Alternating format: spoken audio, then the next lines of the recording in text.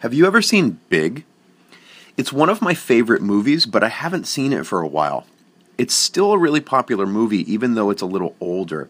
It came out in 1980-something, and it was one of Tom Hanks' first big successes. It's basically about a kid who wishes he was big. He gets his wish and gets to see what the world is like for grown-ups. It also helps the grown-ups around him remember what it was like to be a kid.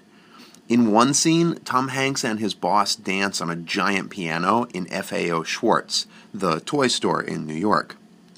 That scene was so popular that even today, they still have a giant piano set up for shoppers to dance on.